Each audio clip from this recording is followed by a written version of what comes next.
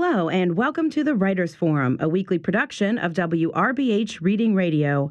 I'm the owner of Tubby & Coo's Mid-City Bookshop and your host, Candace Huber. This week, I'm talking to Hugo and Nebula award-winning author Rebecca Roanhorse, author of the Sixth World series, which began with Trail of Lightning. Trail of Lightning, which was billed as the indigenous Mad Max Fury Road, is a post-apocalyptic monster hunting adventure with a badass Navajo woman protagonist named Maggie Hosky and her unconventional medicine man sidekick Kai. The second book in the series, Storm of Locusts, releases April 23rd. Trail of Lightning has also just been nominated for the 2019 Hugo Award for Best Novel, and I named it my favorite fantasy novel of 2018, so I'm particularly excited to bring this interview to you. Welcome, Rebecca. Thank you so much for being here. No, thank you for having me. So the first question I have is, you're an award-winning short story author. I loved Welcome to Your Authentic Indian Experience, TM. It was so good, and it won a Hugo. So what made you want to move from writing short stories to writing a full-length novel? Yeah, well, interestingly enough, the novel came first. Ah, okay. I actually started writing the novel in 2013, finished and sold it, I guess, in 2016. And then it was an edit when the call went out for an indigenous-focused short story issue for Apex Magazine. And so that January, I was like, oh, this is a great opportunity. I can't pass this up. And I have an idea, something I want to write about. So I wrote the short story actually after I wrote the novel. It just, because publishing is slow, the short story came out first. Ah, okay. And so then what made you want to write the novel originally? I think, I hear a lot of authors say this too, but I think it's because I wanted to see something I hadn't seen before. Like, I'm a huge fan of science fiction and fantasy, particularly urban fantasy. I love it, but I hadn't seen a native character that was fully native and in a native culture, like surrounded by sort of the gods and heroes and monsters of her indigenous culture. And so that's what I wanted to do. I really wanted to write the story that I wanted to read. Yeah, and why science fiction fantasy? Is it just because it's something that you liked? Yeah, I've tried to write like realistic literature, or I don't know, whatever sort of fancy term that is, but I've tried to write that, and then things keep creeping in. Magic keeps creeping in. The supernatural keeps creeping in. I tried to write a romance, actually, a firefighter romance with a friend of mine. And suddenly, my character could start fires with his mind, and she's like, this is not what I was going for. So clearly, I think, this is my realm. But that's so much more interesting. I think so, too. I read that, a romance where a firefighter can actually start a fire. That's great. I know. See, and there's conflict, and, he's very tortured about it, but, it didn't fly. And so in Trail of Lightning, which is the first book of the Sixth World series, one of the main themes, and really in Storm of Locusts as well, is trauma. There's a lot of trauma that overshadows particularly the main character, but really all of the characters. For example, their powers don't really come until they've been through a traumatic event. So why did you choose to tackle trauma in that way? And how do you think it fuels the characters for better or for worse?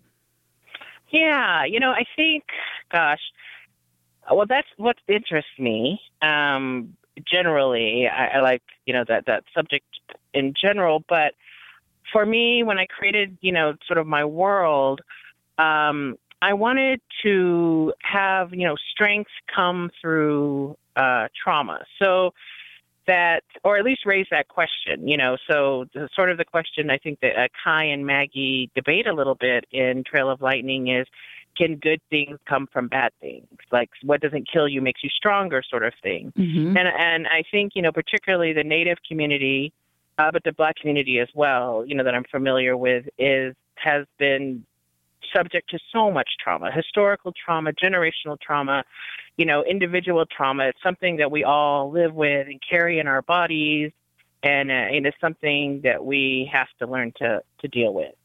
And rather than seeing that as a weakness, I wanted to see that as a source of strength. And so literally in my world, it gives you superpowers. And so often, as it is, so it gives you superpowers, I guess, to get through whatever it is that you're going through at the time. It's sort of specific.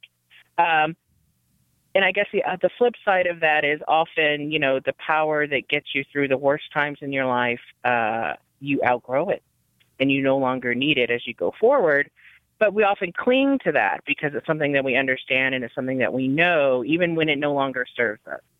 So I wanted to play a little bit with that too, and see how that could, particularly with the main character with Maggie, see how that sort of plays out. So I guess it's a lot to unpack there, but that was really my motivation in creating that magic system, is that, some sort of strength come through trauma, but it not always be, a positive thing. Hard to say. Yeah, and that keeps going in the second book as well, with all of that. And I just think it's so interesting. And the other thing that I think that Trail of Lightning that you did really well was portray like an abusive relationship. It was really well done, the way that Maggie sort of works through and feels that and her attachments. I just think that was really well done. That's not really a question. I'm just complimenting. It was a well done relationship. And so in both books, you incorporate a lot of myths and legends, which are really interesting. They're myths and legends that I was not familiar with. So how did you choose which ones to incorporate? So I'm Okewenge on my mother's side, which is a tribe, pretty small tribe here in New Mexico. But I am married to a Navajo man, and I studied Navajo law in law school. I am also a lawyer, unfortunately. But I practiced in Indian law, and I actually practiced out on the Navajo Nation. In the Navajo court, they have a separate court system, which you have to be barred into. And part of that process, or part of learning Navajo law, is learning Navajo traditional stories. And so I learned all those stories, and that comes into, the practice of Navajo law and the way that they create their laws, and, what sort of they prioritize, and just their way of thinking. And I was very enamored of it. It speaks a lot of truth, and I'm really touched by it. And, I lived on the Navajo Nation for a couple of years, and it just spoke to me. It's just, and I feel like, there's not a lot of people know about it.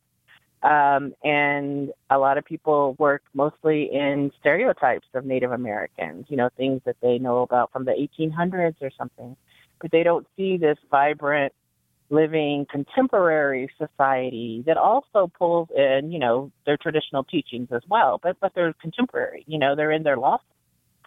And so I wanted to pull from some of those because I feel like there's a lot of truth and there's things to learn there. But I also think, they're incredibly entertaining, just like any sort of traditional stories or mythology, for lack of a better term, from other cultures as well. They have something to teach you, but they're also just great storytelling. Yeah, and the monsters are awesome. Thank you. I did make up the monsters. So not everything you read is, an actual Navajo belief or story. I did take some liberties because it would be, I don't know, sort of, I guess when you're writing science fiction and fantasy, you still have to create a story and you still have to, create conflicts and things. And so, I did take some liberties with the monsters and creating the monsters. But I feel they're very in keeping sort of with what would be a Navajo monster. So, yeah. Yeah, it was really cool. So why did you choose a post-apocalyptic setting? What I think is really interesting about your world is that, pretty much, the world has ended, but the reservation, Deneta, is that correct, how you pronounce it? Deneta is fairly untouched. And so why did you choose to do it that way, where in a post-apocalyptic world? Yeah, I guess if you've ever lived, and I think this is pretty typical for reservations, so I'm just going to make a generalization. But if you've ever lived on the res, it's pretty limited. Your resources are limited. They're often super rural. You're isolated. When I lived with my in-laws, we ran on a generator. We had to haul our water in. There were like 7 of us, in a trailer. It was pretty tight living. But I thought, wow, if anyone can survive an apocalypse, it's going to be these people. It's going to be my in-laws. It's going to be my neighbors. It's going to be, native folk. We're ready. And so, again, I wanted to turn what the outside world might see as a weakness, like, lack of running water and electricity, internet, things like that, lack of technology, into a strength. So when the rest of the world sort of goes to hell in a handbasket, the reservation's fine. It goes on as is because there wasn't a whole lot to lose. And if anything, in the wake of sort of collapsing technology and everyone else, sort of freaking out, they rise and they become a power and they become, something that they hadn't been allowed to be before under colonization. That's so powerful to think of that, it's empowering to be able to do that in your work. And I think it's really cool that you do. Oh, yay. Thank you. You're welcome. So, it just seemed natural. I really wanted to sort of play with that idea again of like, what people think of as weaknesses are actually strengths. Yeah. And so let's talk about Storm of Locusts a little bit. That's your new book that's coming out later this month. And in that book, the characters venture beyond the wall for the first time. And we get a glimpse of the world that has gone to hell in a handbasket. And without too many spoilers or giving anything away, can you tell us a little bit about that, and why it was important to have them venture out? Gosh, I think in the first book, Maggie is surrounded by walls, both literally within, Deneta, and then metaphorically, right? She's sort of closed herself off from society and people and everything because she's been hurt. Mm-hmm. And so for the second book, I really wanted her to break through that. So she's, I know, I'm a little heavy-handed with the metaphors, but she's literally breaking down her wall in the sense of like leaving Deneta, going past the wall that protects it, and breaking down her personal barriers, right? Letting other people in, doing her best to make friends, as it were, becoming an auntie or taking on that auntie role. Trying not to kill people. Yeah, right? Gross. It's gross. So that's why. It's the next step, I guess, in her overall growth, for sure. Yeah, and it doesn't feel heavy-handed to me. It's still an action adventure, but you could tell that this character, and the character has a lot of apprehension about leaving what she knows. Yeah. And that was really interesting to me either. She's afraid, and that was really important as well.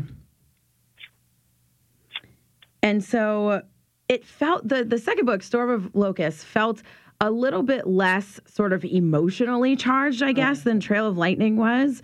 And I was wondering if that was intentional, because Storm of Locusts, there's still a ton of action adventure and there's a lot of things going on, but there was a little bit less of the emotion. It was more working through things.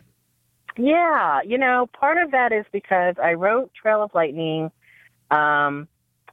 during the, 2013 to 16, like during the Obama administration. And I wrote Storm of Locusts after I sold Trail of Lightning in like a year, 9 months, I think, actually. It was much faster. And that was during the election cycle, I guess, and into the Trump administration, or maybe just mostly the Trump administration. And so for me personally, I wanted a lighter book. I felt like, a lot of things are changing out there in the world. There's a lot of conflict already. Mm-hmm. And so I didn't want to bring that conflict into my life. Like I didn't feel, sort of, I guess, in that space where I wanted to delve deeper into, my own trauma, which is what I pulled a lot from to write Trail of Lightning. I wanted a little bit of a lighter book. So, Maggie's still got to grow. She's still got to do what she's, got to do. But hopefully there's a little more humor in Storm of Locusts. Hopefully it's a little more, a little less like heavy on the emotional side, like you're talking about. And just things there, but definitely a little more of a fun adventure. Yeah, I definitely felt that where it doesn't mean that it's any, less. It's just different as far as the feel of it. And it is lighter and it does feel more humorous, although there are dark things in this book as well. Like, I'm not saying, it's all fun and rainbows, because it is for sure not. Yeah, I don't know that I can write fun and rainbows. I try sometimes. It usually just like that firefighter thing, it just veers off into like the darkness. Dark grittiness. But I love the new characters you introduced. There are new gods, there's a new monster, there's a new hero.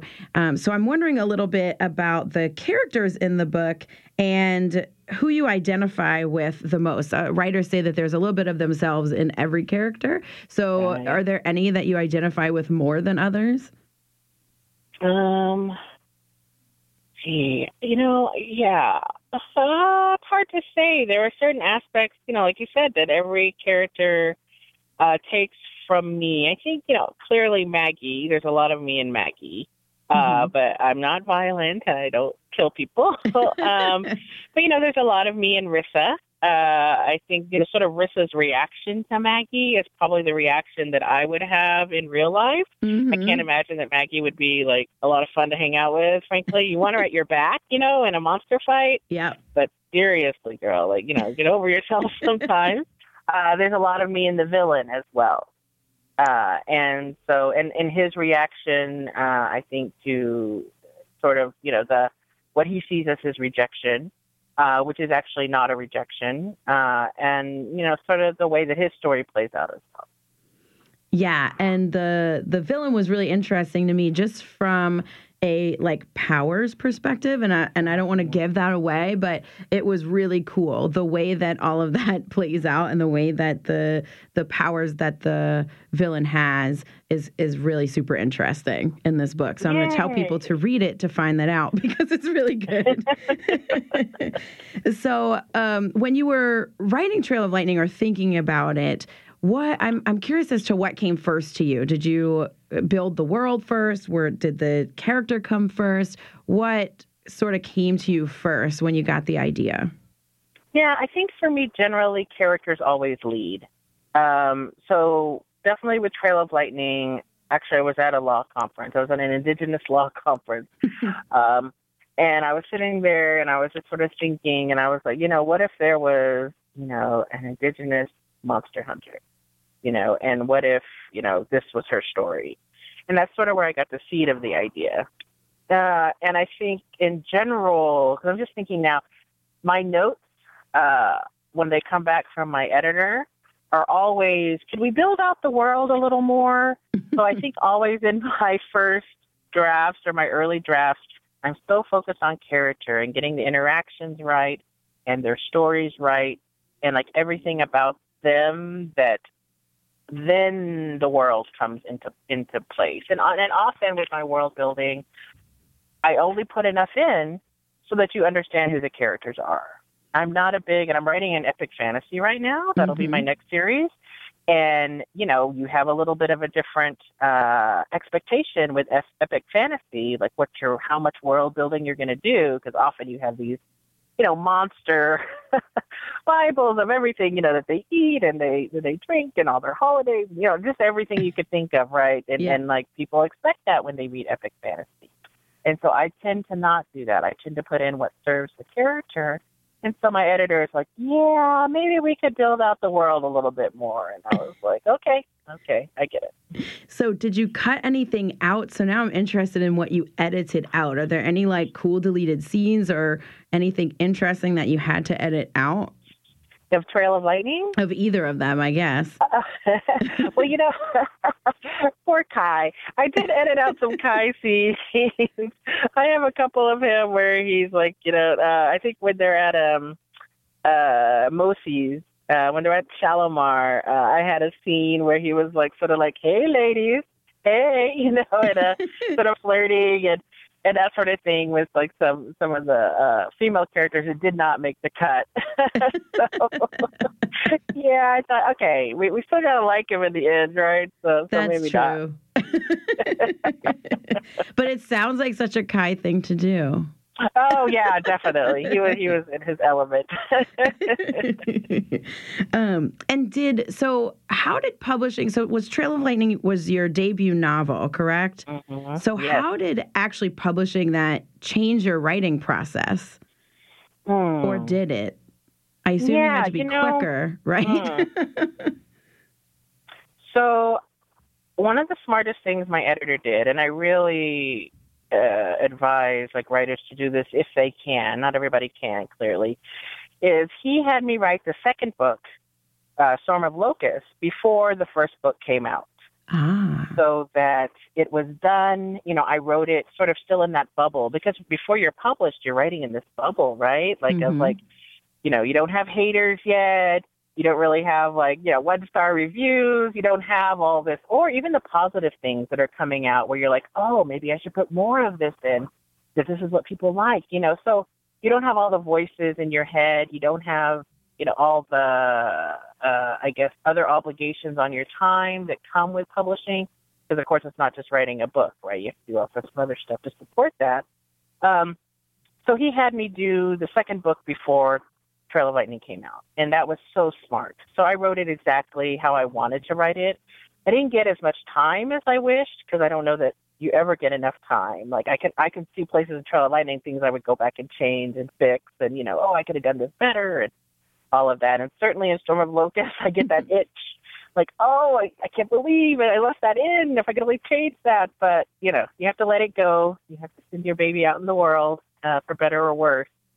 But yeah, the bubble is nice. If you can get the bubble for as long as possible, get the bubble. Yeah. And what about writing a series specifically? So was book 2 harder or easier to write than book 1? And what about book 3, which I assume that you'll work on at some point? Yeah, right. So they say. Gosh, they're just different. I think, like I said, I was in a very different headspace for 1 and 2.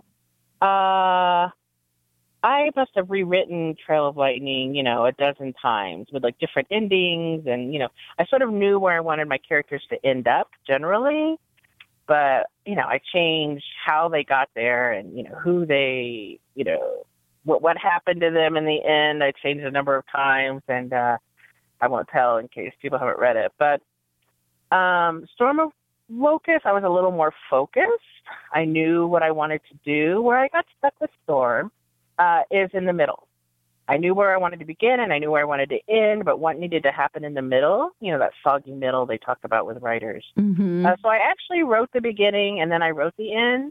And once I knew where I wanted the characters to go, I went back and wrote the middle so that I could create the things, the places and the people and the events that needed to happen to get me to the end. That's really interesting. And let that be a tip. If you get stuck in the middle, skip the middle, write the end, and go back. And you can be very focused about what you need to put in. And there's so much that happens in the middle. I know, right? Thank you. Okay. And so what are you currently reading? Oh, gosh. Well, okay. So I would say the best thing about being in publishing is that you get arcs. You get like books way ahead of time, which is awesome. Like, this is a perk I didn't even know existed. But now that I know, like, I try to take advantage of it. I'm always like, send me a free book, 6 months before it comes out. It's the best thing ever. So I'm reading a little ahead. Gideon the Ninth comes out in, I think, October. And that is, I don't know, that's some sort of genre, science fiction, fantasy mix-up by Tasman Mir. Hopefully I'm pronouncing her name correctly. And it is awesome. It is just a joy. It is like a pure, wonderful pleasure to read. It's like trash, necromancers in space, just voice and personality and humor for days. So I 100% recommend that. That was a great book. That made me want to be a better writer. It's called Gideon the Ninth. Okay. I'm going to have to remember that because that sounds fun. Yeah, it was awesome. It's awesome. And gosh, Gods of Jade and Shadow by Sylvia Moreno Garcia. And that is 1920s Mexico and the Maya god of death. And it's got a bit of a fairy tale quality to it, but it's also this very sort of bittersweet love story.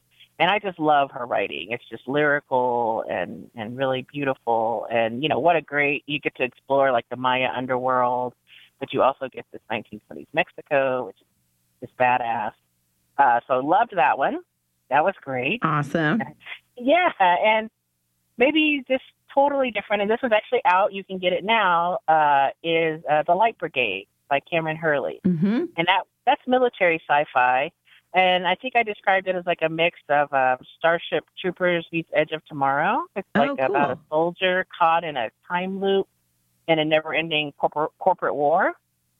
It's so good, and the time travel is handled so well, and it's such a fast read. Like I was just engrossed. So that was pretty awesome. Cool. Those sound really great. I'm gonna definitely go look them up. Yeah, I'm a huge fan. So what's next for you? What are you working on now? I know you said you're working on your epic fantasy. Yeah, so I have an epic fantasy probably coming out in 2020 called Between Earth and Sky. And that's going to be sort of, indigenous Americas-based epic fantasy. So you're going to have like sort of this ancestral Puebloan influence, sort of maritime, Maya influence, and then sort of beyond. So rather than being set in a European, like a medieval Europe, or something like that, I wanted to bring it to the Americas and, sort of use the culture and the characters, from there. Mm-hmm. So we'll see. That should be interesting.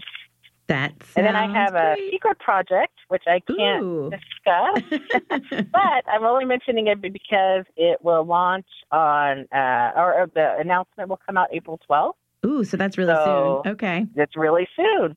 So if you keep an eye out for next Friday, I'll have a big announcement on social media about my next new secret project, which I'm really excited about. Awesome. I can't wait to hear what that is. Yes, it is. And before I let you go, I have to tell you, congratulations on your Hugo nomination for Trail of Lightning. It is so well deserved. And thank you. I hope you win. I've been talking about this book for a while. It was my favorite fantasy of 2018, and so I'm really have my fingers crossed for you. Thank you. I know that is a tough crowd, though. Did you see all the other nominees? Yeah, it's an amazing list this year. I know. I'm very intimidated, but I'm just so really when I say I'm honored to even be there, I am really just honored to be there. That was Hugo and Nebula award-winning author Rebecca Roanhorse, author of the Six World series, which began with Trail of Lightning. The second book in the series, Storm of Locusts, releases April 23rd. You've been listening to The Writers Forum, a weekly production of WRBH. You can catch our show every Thursday at 3 p.m. and again on Sundays at 8:30 a.m.